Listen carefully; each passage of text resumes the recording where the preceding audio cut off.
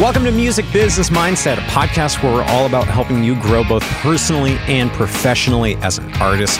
We do that by talking with really awesome musicians and people from the industry. Hey, my name is David Ryan Olson. I'm from Evergreen Records. We are a production company who really wants to help you grow even outside of the studio. So that's why we do things like this podcast. Very excited for today's episode because we have the one and only Graham Cochrane on today's episode. Even if you aren't familiar with his name just right off the bat, there's a good chance you've probably seen one of his YouTube videos whenever you've searched in YouTube, how do I record vocals? Or how do I use Logic? Or something like that.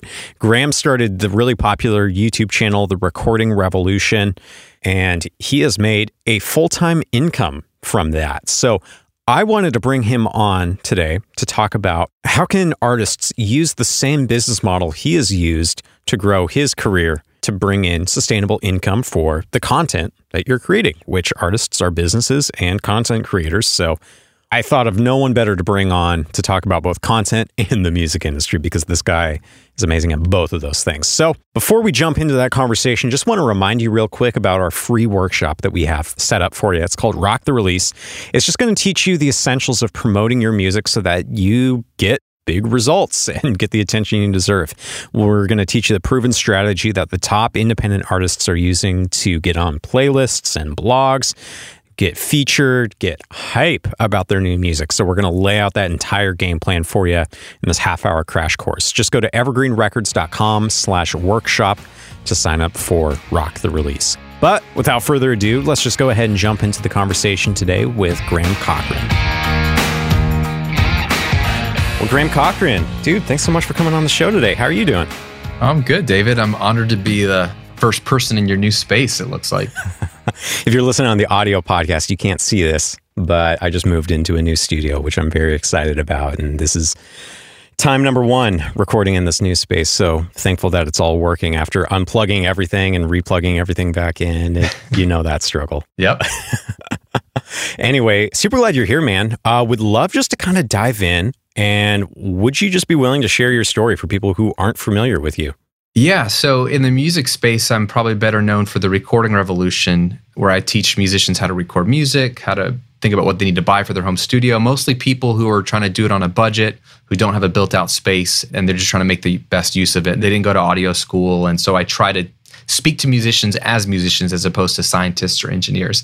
And so I just think of like people in Abbey Road with like the lab coats and like building equipment. Like I don't have any of those skills. I'm just a creative at heart. So I got into that though, actually trying to get freelance clients for my my mixing or remote mixing business. And so I was doing recording and mixing for bands in Virginia for years. I went to audio school. I was interning in a big studio, and I kind of hated the environment that I was in at this big studio. And I realized it was going to be really hard to get the one backup engineer job that was available to all the other interns. And so I was like, you know what? I could just do this on my own and just work with artists I really want to. I don't need to be in a big studio. So I went freelance, and that was what I was doing for years, nights and weekends. And then daytime, I was an audio engineer for a software company doing voiceover recording. And when I moved to Florida in 2009, that's when everything changed. I bought my first house, had my first baby, took a job down here to just get started. And then that company ran out of money. And I was out of a job, and it was in the middle of the recession. It was hard to get jobs. And I was like, well, I'll just ramp up the freelance stuff. I could do remote mixing from anywhere. So I had some clients I was still working on, but I just needed to ramp it up faster. And that's how I got into blogging and doing YouTube videos, because I didn't know, how to get in front of people. And I was not familiar with anybody in Tampa where I live now. I didn't know the local scene. So I was like, well, let me just get on the internet and show people what I'm doing with my clients, go over some mixed stuff, and maybe it'll get me discovered. Maybe people will want to hire me. That was my vision.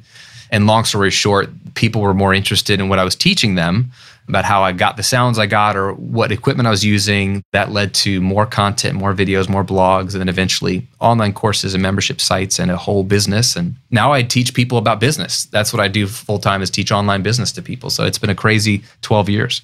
Mm-hmm. So I want to know a little bit more about your background before even the Recording Revolution. You were a musician, obviously. What were you involved with musically?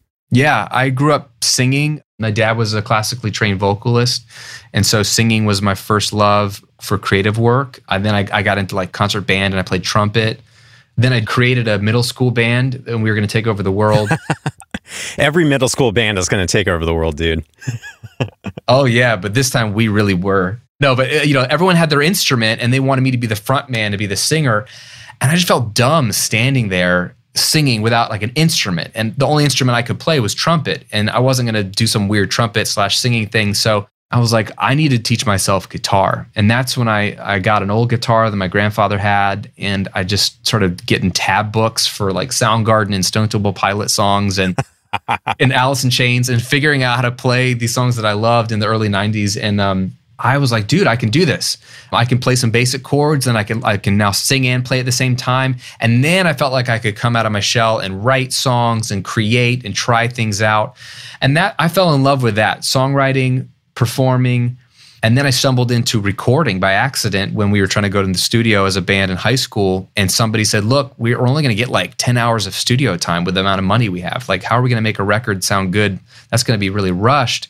What if we bought some equipment and try to figure it out ourselves? And I was like, that sounds really hard. I don't know about that. But that was the route we decided to go. We thought the risks of not knowing what we were doing outweighed the pros of having unlimited time to figure it out. So we bought a Korg 8-track hard disk recorder, and we had some practice mics from our buddy's house where we rehearsed.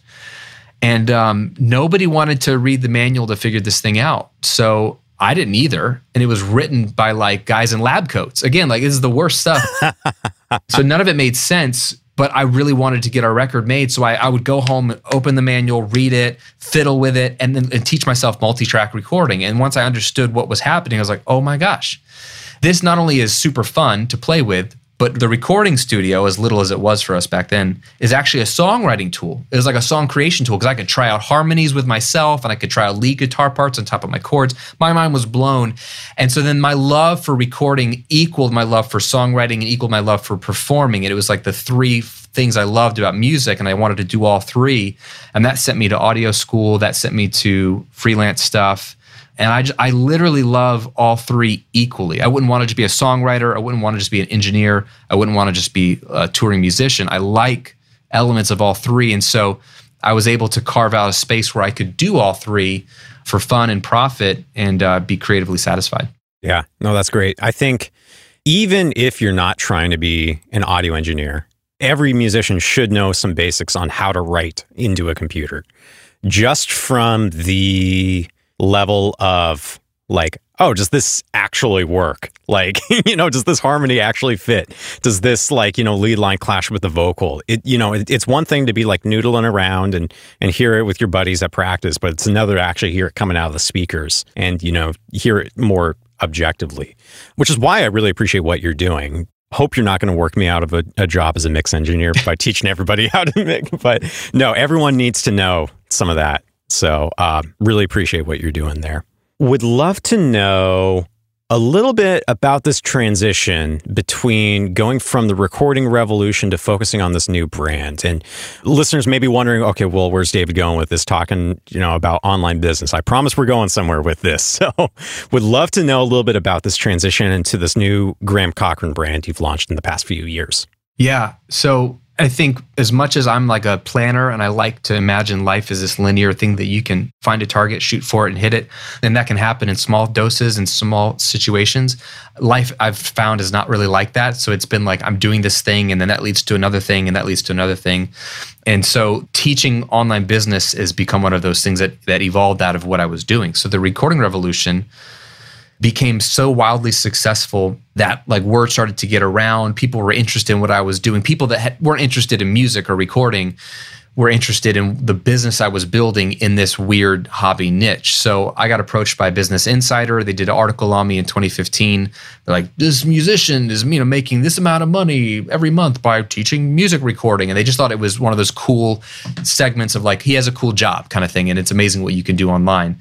When that article came out, for like a day, it was like trending on Yahoo's like homepage. I don't even know if anyone goes to yahoo.com anymore, but I think Verizon just sold it to some investment firm anyway. But back in the day, it trended and all of a sudden I got all this attention for a moment in time back in 2015. And I was getting emails from like people all over the world who had a business that maybe was in person, like a personal trainer who was like, look, I need to take my business online. I can only train but so many people in person.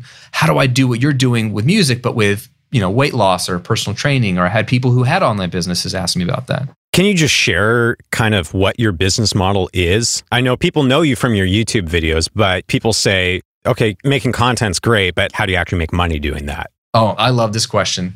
The short answer is I make money selling online courses and membership sites.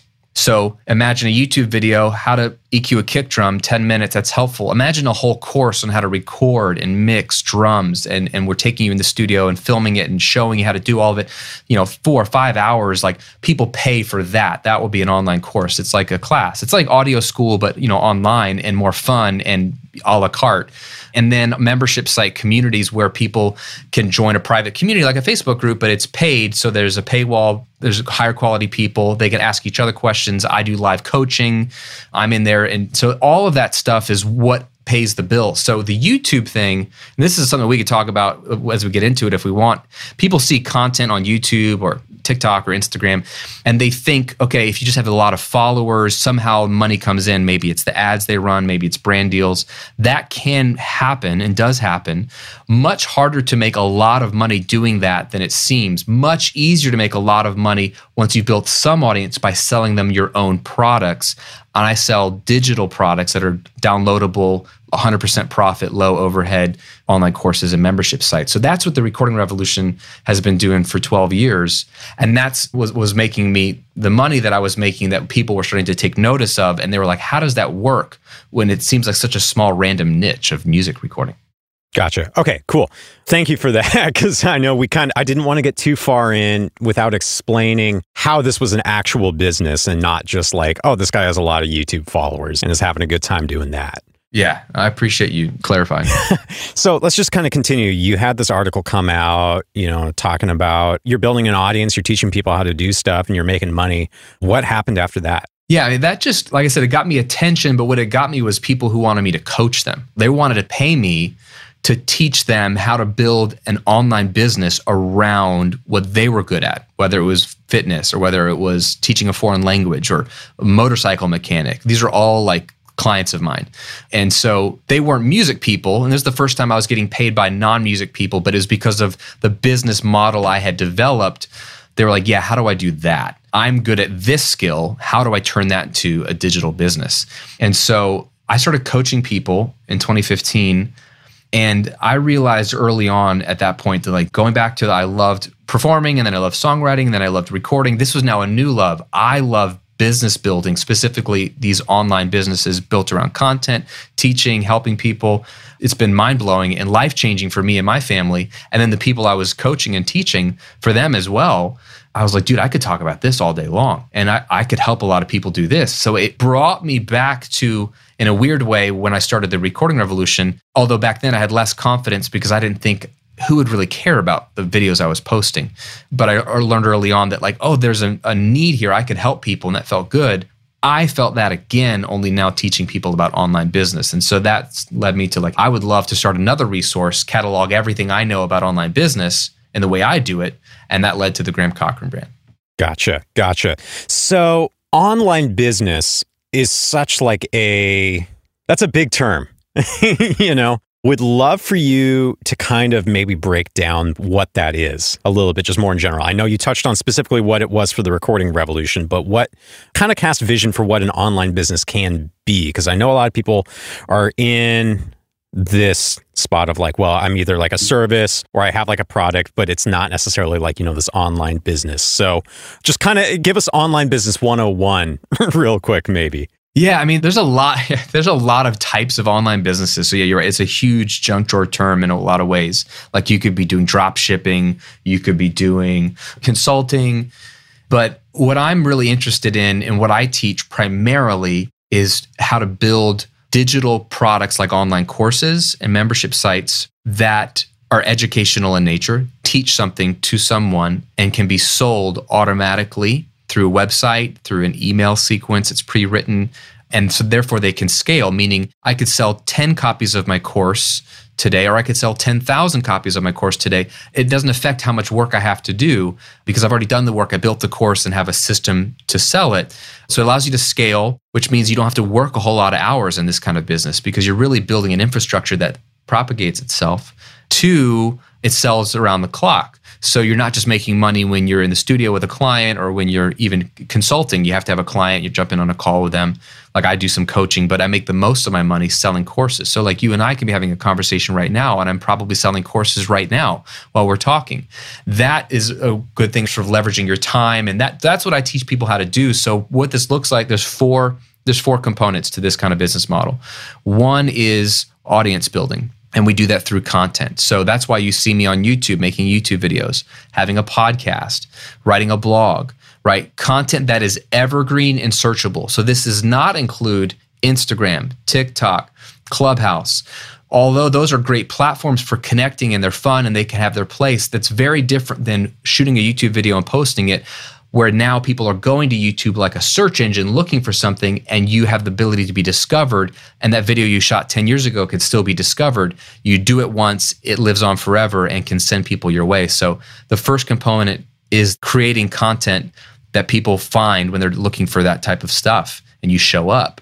The second component is moving them from just consuming your content online to getting on your email list. And this is one of the things we could dive into because I think it's one of the things people miss. They think email is so 1999, but email marketing drives most purchases online today. The stats keep coming in that 60% of people who bought something online are comfortable buying through email marketing versus only 12% feeling comfortable buying on social media platforms. Social media is just not a platform we go to buy, but we get an email from our favorite clothing retailer or tickets are on sale for something and like, yeah, click over and buy it. It's a natural fit. So you need to get people on your email list to sell to them. Also because they may not find you ever again on YouTube or your blog or your podcast. And they're not going to come back. They might come back, but you don't want to have a strategy that hopes they come back. You want to move them from content to a list that you now can directly connect with them on, or especially if Facebook goes away or Instagram goes away, or everybody leaves Instagram for TikTok, or everyone leaves TikTok for something else.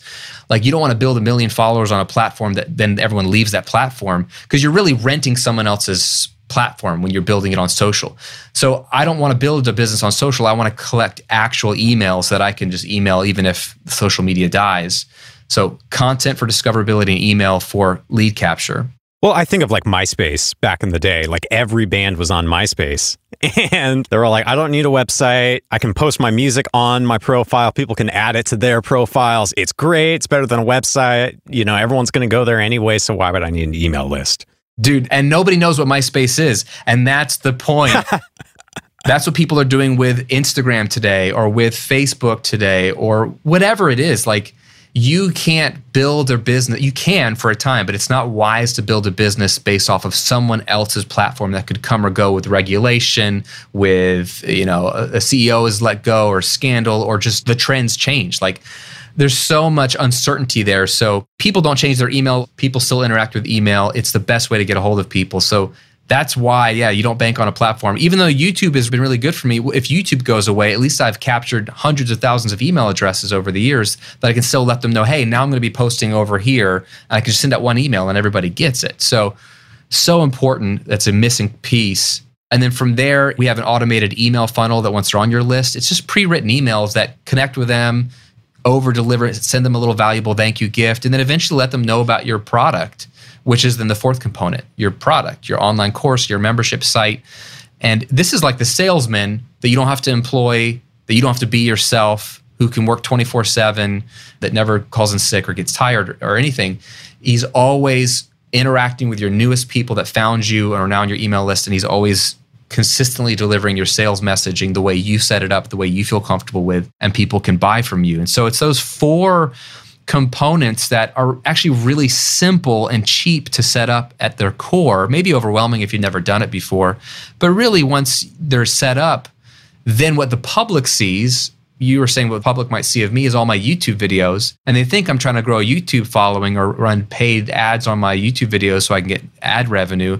No, I'm trying to be discovered on YouTube to then invite people into my ecosystem that I own and control that allows them to go deeper with my content and get more value, and they become paying customers. And that's how I build a business. So all of that's fascinating to me. Just like setting up a good mix or setting up your home studio to sound good like you're doing in your new space, like the formula or the crafting of this beautiful thing that works. It's just fun. And once you get it working, to me, it's the best business model in the world because I spend my time helping people for free, but I get paid on the back end. Right.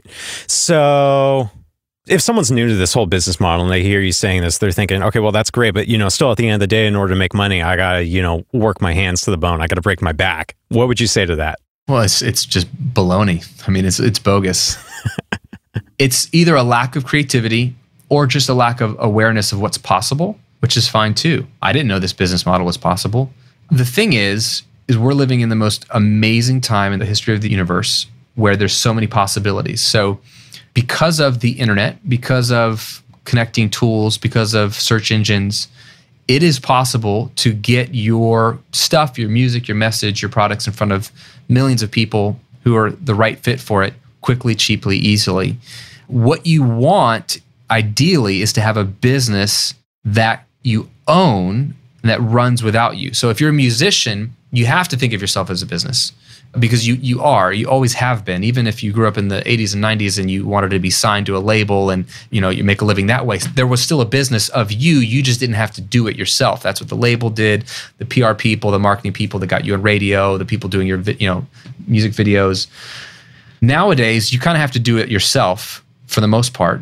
But the great news is that you have more creative control. The tools are cheap and easy. So what you need to think of is your brand. And what you don't want to do is build a business that I personally think requires you to always be working in it. That's not how people become millionaires or billionaires, right?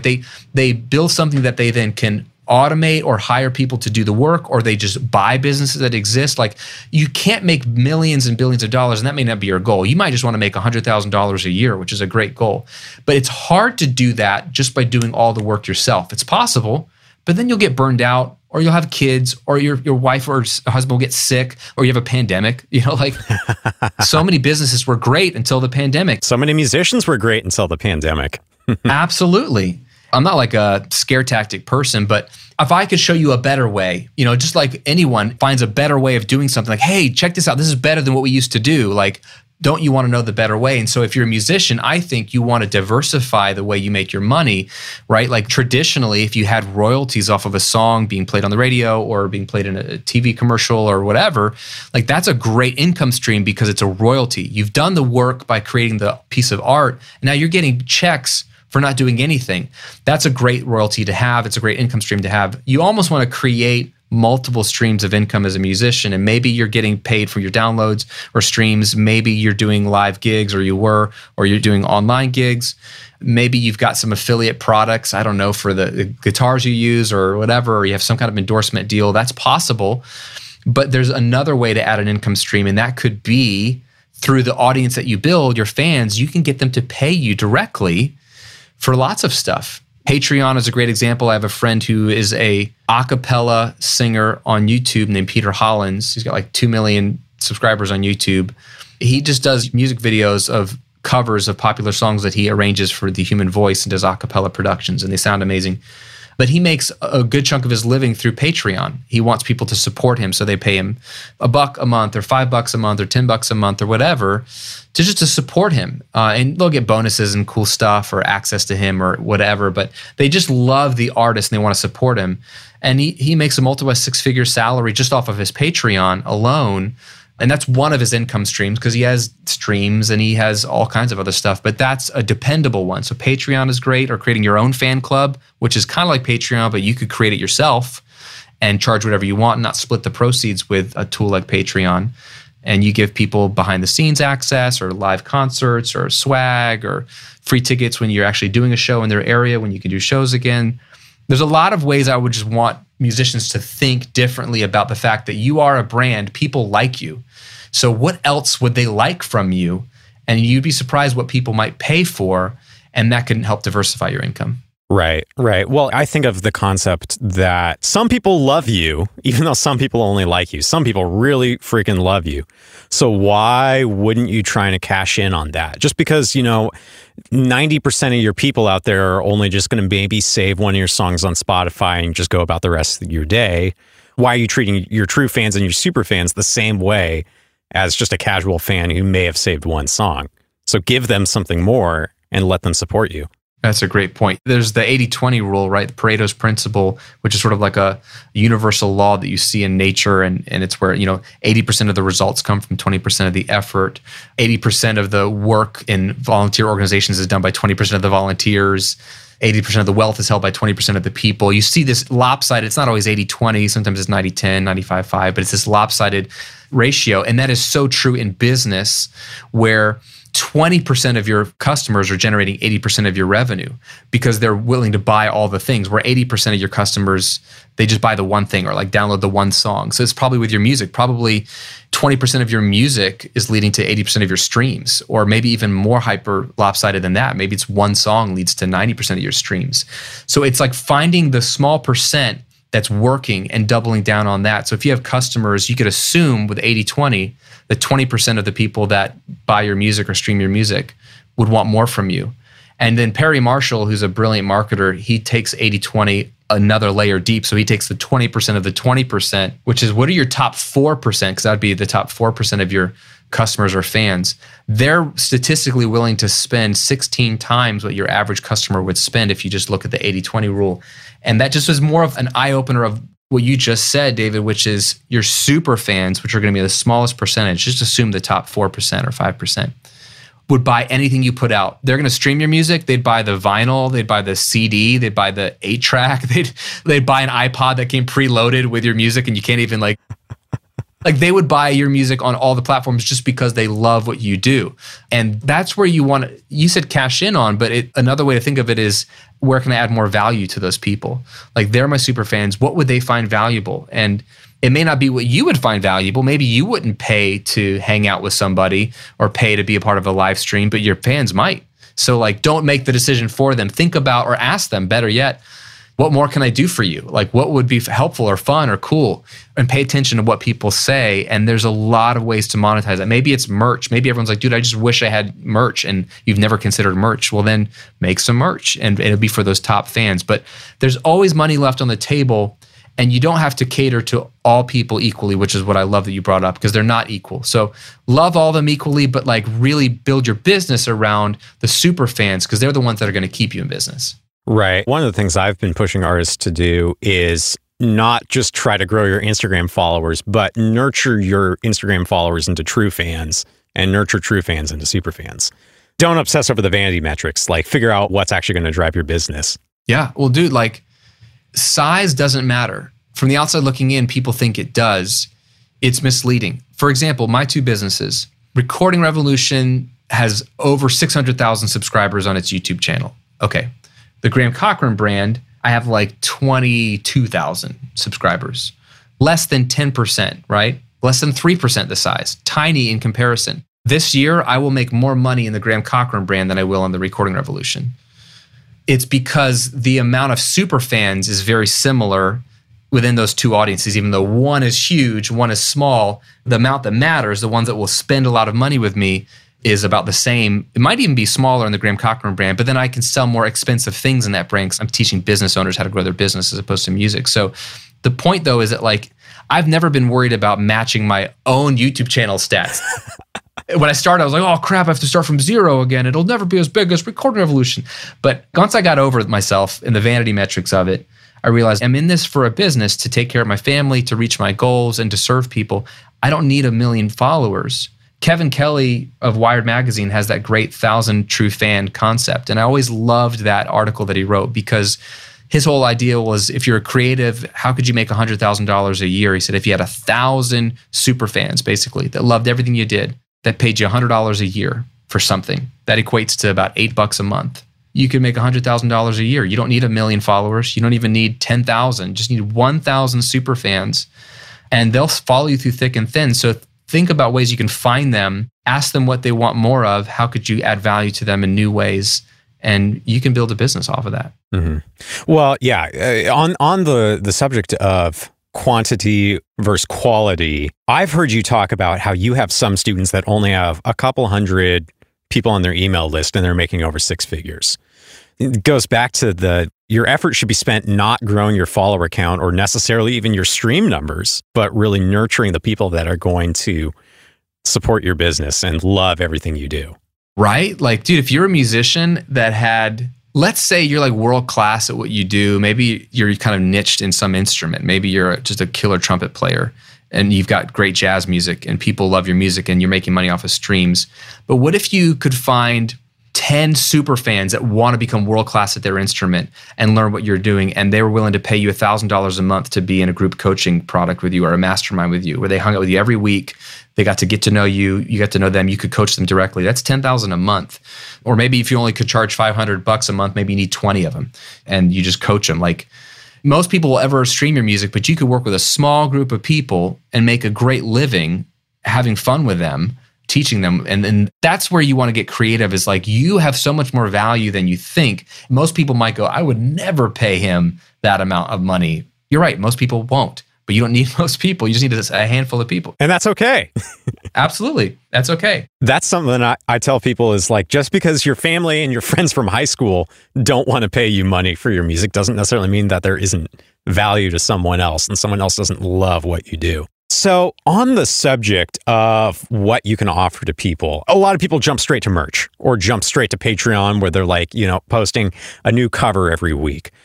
Maybe could you give us like some ideas that you've seen musicians put out there as a form of it's a blank canvas here. Let's maybe get the wheels turning. Well, yeah, I mean, think about what I did. I'm a musician who turned a skill of audio engineering into an online business. Now, I went full on into it because I saw the income potential and I loved it. And so I, over the years, would focus more of my effort on that to grow a big business. But maybe you just want an extra $50,000 a year. That's really doable with an online business. You could take what you're good at and what you know. So I have students, for example, who are vocalists, singers, and they become vocal coaches. They teach other vocalists how to improve their voice or how to keep their voice healthy or even increase their range. And so they're creating content on YouTube and building an audience and building an email list. And they have an online course about vocal coaching and they sell that. And once you get the system in place, it becomes part of their weekly rhythm to maybe shoot a new video and upload it. And that's all they have to do. So it's a little bit of upfront work and then it's much less ongoing work. So you could sell a course, and that would probably be the best thing I would say is if you are already doing all those other things you mentioned, what is your skill set? So if you're a guitar player in a band, you could teach guitar. I was in line in Southwest Airlines in Nashville for a flight back to Tampa. And then the lead guitar player of Skillet came up to me and he was like, bro, are you the Recording Revolution guy? And he's like, I was just watching your videos last night. Can I sit next to you on the plane? Because it's Southwest open seating. So we're sitting next to each other. And this is what he's talking about. He's like, in between touring, he's like, I coach people on how to play guitar. And I'm trying to get like clients on Instagram, but like, I should probably be making a course, right? I was like, you probably should. Like, bro, like you can crush on the guitar. If you just made some content, you could build a following and then push them to a course where you're teaching guitar instead of you having to have coaching or students or, whatever all the time. And that's an element. He's not going to stop touring or playing with Skillet, but he could easily add 50K, 100K or more to his income stream just by doing the upfront work of getting a course built and building an audience on YouTube. So could you teach your instrument? Could you teach your voice? Dude, I've got clients who don't even teach what they're doing for a living. They know another skill. Like maybe you're good at coding. Maybe you're a musician, but you can code apps. Like you can build a business teaching other people how to code. Just get creative as far as like what other value you have that people would find valuable. And if you know any skill, like literally I wrote a book. I was telling you, David, I wrote a book. It's coming out in 2022 called How to Get Paid for What You Know. And literally this is the future of this knowledge commerce industry is what they're talking about. Like you may not want to go full time and be an online business owner and think of yourself as a business. So eject that language. A lot of musicians don't think of themselves as a business. Okay, eject the language. You can get paid for the stuff you know about. and so that's what I teach in my courses and on my website, my podcast. That's what I'm going to teach in the book. But what else do you know that you could turn into monetizable content that it doesn't take all week long to do this? I spend 5 to 6 hours a week on my business. That's it. Maybe it'll take you a little bit longer up front to build a course, but once it's built, you could spend less than 10 hours a week on this, and then it can scale and grow for you. And that would be a great way to diversify, even if it has nothing to do with music. Yeah, totally. What about in the vein of still providing value to your fans? Maybe not necessarily teaching a skill or whatever. Have you seen some fan clubs work or things in that vein? Yeah, I mean, fan clubs, I think they work great. Like, as much as I love Patreon, I love the idea of owning your own fan club because you can control a lot more things of it. You can control the price point, you can control what you're delivering, and you don't split the cost with anybody. So if you have a fan club, you have to think about what would people pay every month to be a part of this club, and what would they get, and why would it be valuable? And it's going to be multifaceted. So yeah, maybe if you already have merch, maybe they get a t-shirt when they join. But can you do like live songwriting sessions where the camera's on and you're just like writing the songs in front of them live and no one gets to see that? Your mess ups, your screw ups. Maybe you don't even talk to the camera. You just set it on and you just roll. Maybe it's like you're doing private concerts once a month, live streams just for them, where you're taking requests live just from them. Maybe it's just hangouts. Like, this is the crazy thing. People will pay money if they like you just to virtually hang out with you. They want to ask you questions, but they also just want to know that they're in a group with you live. And if it's small enough where you might call out their name or just know that they exist, or they want more of you, right? It's the same thing that led us to our favorite celebrities wanting to watch like documentaries of the celebrities. And that led to now, obviously, Instagram.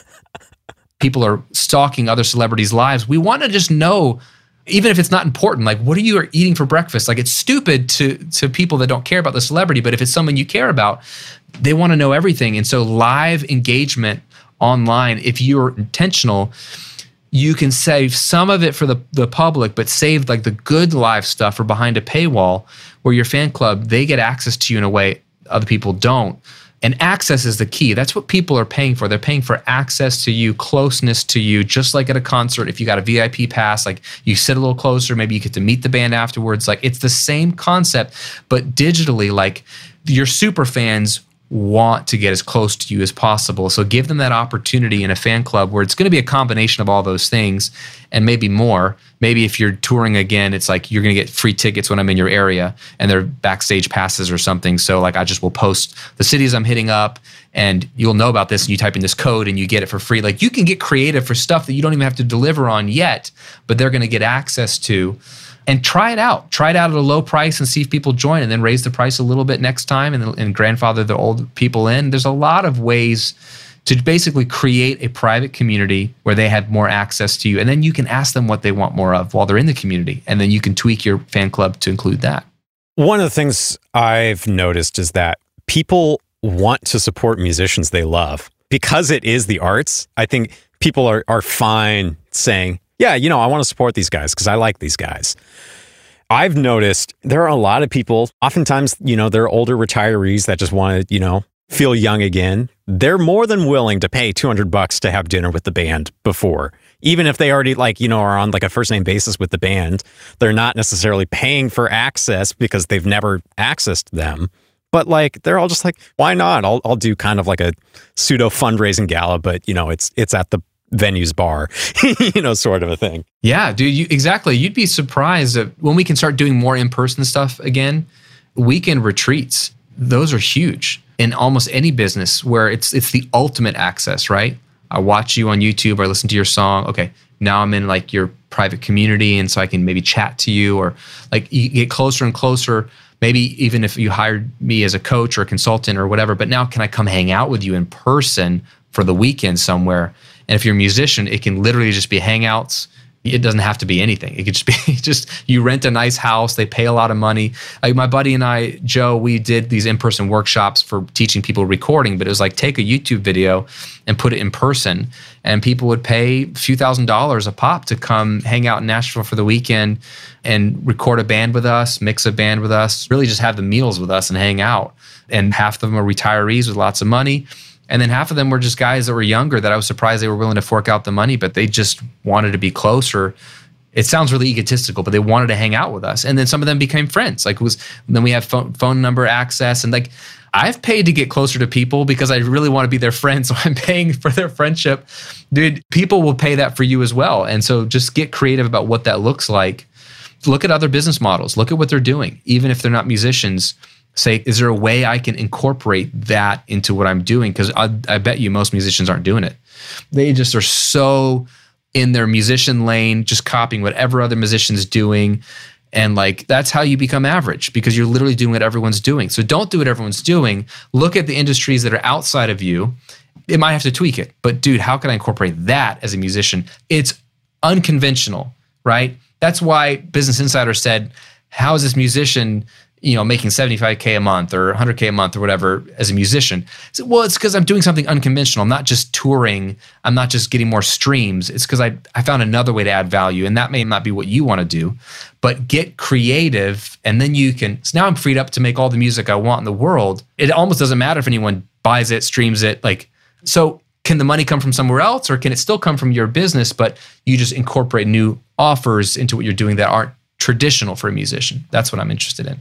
Well, and it's weird because in music, it seems like there's kind of this hill that a lot of people die on, and like, I'm going to make a living only through my streams because then that means I'm a real artist. When the reality is, musicians hate this. I catch myself saying this all the time, but like, you need money to live. Like, making money is not evil as much as it sometimes feels like in the music business. So it's totally okay to figure out, how do I actually use what I'm doing to make revenue aside from, okay, you become the next Taylor Swift or whatever. Yeah, I mean, dude, it is a hill that people die on, and they're hurting themselves only. So I don't think you have to choose one or the other, right? I think you have to be a big boy, big girl, and say, okay, I need to pay my bills. I need to provide for my family. Plus, I want to be able to like take a trip or like go to that restaurant or do the things I want to do. And that costs money. So I need money. What do I want to be doing with my life? I like that question. I don't think you should just sell out for money. And so a lot of artists, they give up and they just go find a job they hate because it pays the bills, and they feel like they have to make that choice.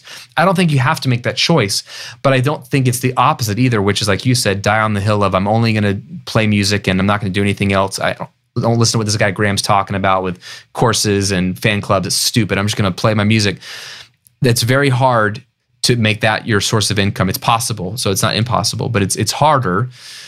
So where can you get creative where it's like you can think about either the way musicians back in the day made a living? Either they had a patron, that's what Patreon is, but they had someone who like just literally funded them for the arts, which is great. It's like getting a grant for a researcher who doesn't do anything that makes money, but somebody gives them a grant to pay their bills so they can just research all day, right? That happens.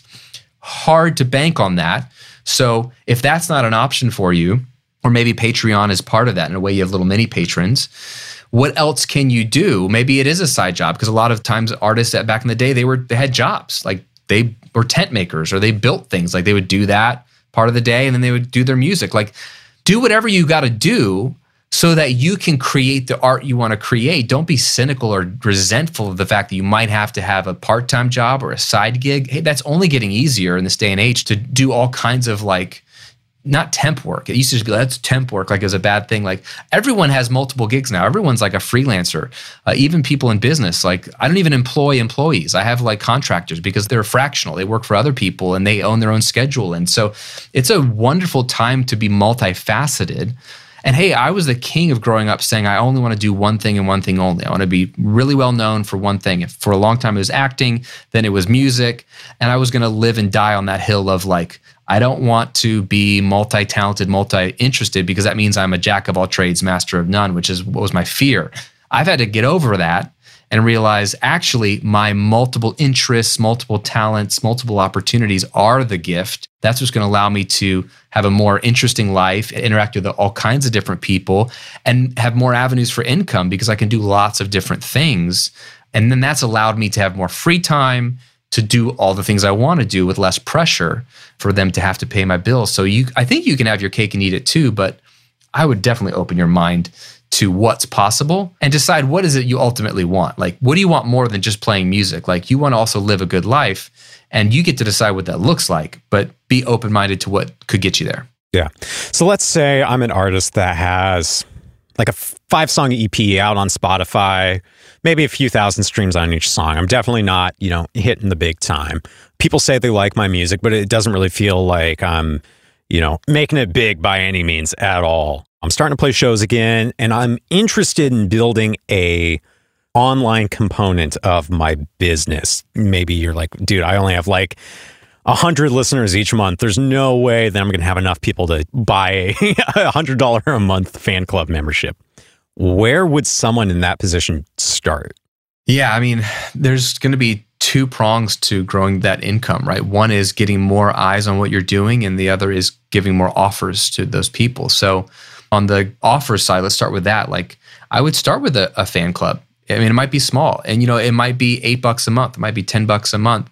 But again, if you even just 10 people paying you $10 a month is $100 a month, consistent, recurring, that you didn't have. Start by coming up with that offer, and make sure you have your fans' email addresses if you don't already, like wherever they're streaming or interacting with your music. Get them on your email list, and then say, hey, I'm launching this cool new thing. This is what you're going to get: exclusive streams. You're going to get this. You're going to get that.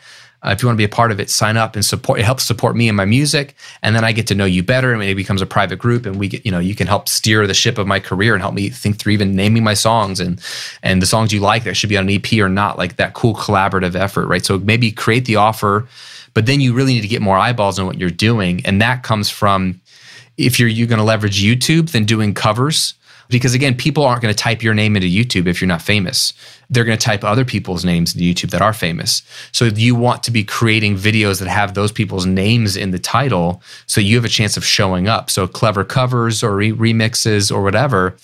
Maybe most of them won't pop, but even if just one eventually pops, or the algorithm starts recommending it when people are listening to a Taylor Swift song, for example, that's all you need to get a little bit of eyeballs on what you're doing, especially if you're talented. And then they might go check out your original music or subscribe to your list for like the EP for free or whatever it might be. Now you have more people to offer your fan club to. So growing eyeballs through maybe covers on YouTube, which some people say they hate. I don't want to do covers on YouTube. Well, good luck. Like, covers aren't all you have to do, but it should be one of your regular pieces of content is cover. So at least once a month, you're doing a cover of something, if not more. But then collaborate, like find other artists that are similar size in a similar genre to you that you feel like you could have a win-win mutual, where you do a live stream together, or you like, I'll do a video on your channel, you do a video on my channel, because maybe they have 100 followers and you have 100 followers. Well, now we can double our following, and they're probably going to like both of us because they like similar music. Collaborations have been huge for me over the years, where you don't view other people doing what you're doing as a competitor. You view them as a potential friend, a potential collaborator. Not all of them are going to be interested in collaborating with you, but some will. And you just need one or two good collaborations to get in front of other people's audiences. So borrowing other people's audiences, borrowing the celebrity of other people's names with YouTube videos, those two things really help you get some momentum online. And then having an offer of a low price fan club. Again, start with like, how could I pay my cell phone bill with a fan club? How could I then pay my car payment with a fan club? How could I pay my rent or my mortgage with a fan club? And like make it a goal to have a specific dollar amount that's being replaced by this recurring revenue stream. Then it becomes much more enjoyable, as opposed to, I got to make $5,000 a month right now on this thing. Well, you may not get there right away. Most people don't get there right away, but it can scale, which is exciting. Mm-hmm. One of the things it seems to me is that in a lot of ways, your music on Spotify or Apple Music or whatever has become like content is for a lot of YouTubers, in that they're just putting stuff out constantly, which is super easy to do. Like now that, things like DistroKid are a thing where it's just all you can eat. You can upload as much stuff as you want. What would you say for like an artist in terms of putting out a single song regularly, in terms of actually being able to attract more eyeballs? Is there any validity to drawing that comparison between a new song on Spotify every month and a new YouTube video every week, sort of a thing? Yeah, that's a great question. I mean, for one, I do think there is a comparison, because we used to sell the music and that's what made the living. Now the music, in a way, we give for free to build the audience so that we can then sell them other things, which is where a lot of people get stuck because they hate that. But it kind of is the new model in a lot of ways. Then two, yeah, like there's the argument to be made of, we don't have to think in terms of albums or EPs anymore if you don't want to. You're an artist that like is dropping a new song. So if you happen to drop a new song every other month, that would be 6 songs a year. That'd be 12 songs every 2 years, which used to be the every 2-year album drop. It's the same amount of content. So that's a good starting point. Like, That's every 8 weeks you drop a new song. If that's all the time you have, that's great. Or like on the Recording Revolution, a couple times I did what was called the 1 song, 1 month challenge. And the whole point was to show people like, yeah, don't think about albums or EPs if that's overwhelming. Just drop a song in the next 30 days. So write it 1 week, record it 1 week, mix it the next week, and then create some album art and distribute it the following week. And then that was 30 days, you got a new song. If you have rhythms and if you're intentional with your system of how you spend your time each week as a musician, which you should, because it's a job. So you got to know what you're doing on Mondays and Tuesdays and Wednesdays. Maybe one of your days you're working on your original music. You could pump out a song every month. I think that does help. It certainly helps with YouTube if you're uploading there as well for the algorithm, because they're looking for consistency. Who's posting consistently? And then it just helps for your fan base because there's always something new to talk about. There's always something new to share. And that keeps you top of mind. And that might be less overwhelming for people who are like, I got to write a bunch of songs and then mix a bunch of songs. Like, I hate mixing albums. I much prefer mixing a single because it's like just one and done, get it out there. Even if it's the same amount of work spread out over a year or two, it feels less overwhelming for some reason. Yeah, same, actually. You're not alone on that front. So any other just kind of last minute tips for an artist who's just getting into this world of just overall content creation, online business? Yeah, I would say, especially for musicians, is you're so much more than your music. So extrapolate that however you want. Let people into your world. Let them know the person behind the music, your likes, your dislikes. And that's scary in this landscape, especially recently where there's cancel culture is huge, where you feel like you're not allowed to share your opinions because if enough loud people disagree with them, they'll just destroy you.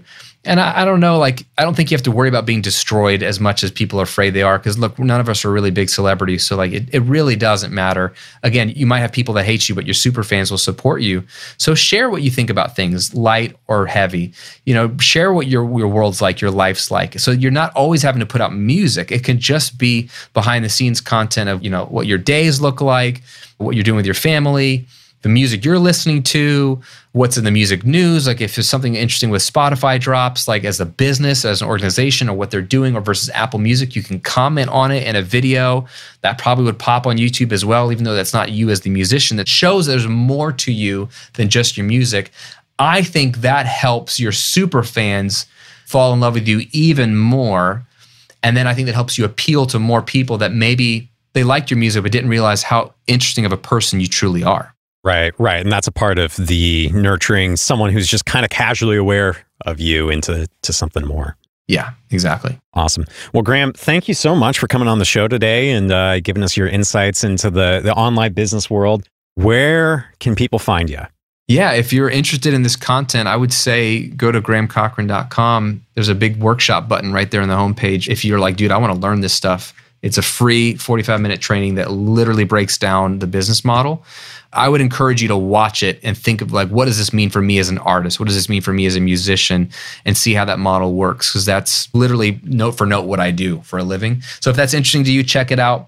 That's a great starting point. And then, of course, if you just like podcasting stuff, you can listen to my show, The Graham Cochrane Show, where I'm just teaching this stuff every week. Mm-hmm. And also your YouTube videos on how to record stuff at home, bulletproof. So go check those out. Yes, lots of those. Lots of those, yep. Awesome, man. Well, thank you so much. Yeah, thanks, David. So that's it for my conversation today with Graham Cochrane. Hope you got something out of it. Maybe the wheels are turning in your head just a little bit more about how to bring in more money. I mean, musicians need money. It's something we don't like to talk about, but it's also a fact of life. So hopefully you got some good ideas there. Real quick before we go, a couple of favors to ask. If you're listening on Apple Podcasts, would you just go ahead and give us a quick 5-star review? Helps the show rank higher, helps more people find the show. Also, if you're working on new music and you want to know how to promote your music, we have a free half-hour workshop called Rock the Release. It's just going to teach you the entire game plan for what you need to do in order to start getting attention, get on playlists, get on blogs used by all the top indie artists. Just go to evergreenrecords.com/workshop to sign up for Rock the Release. But for now, that's it, and we'll see you next week.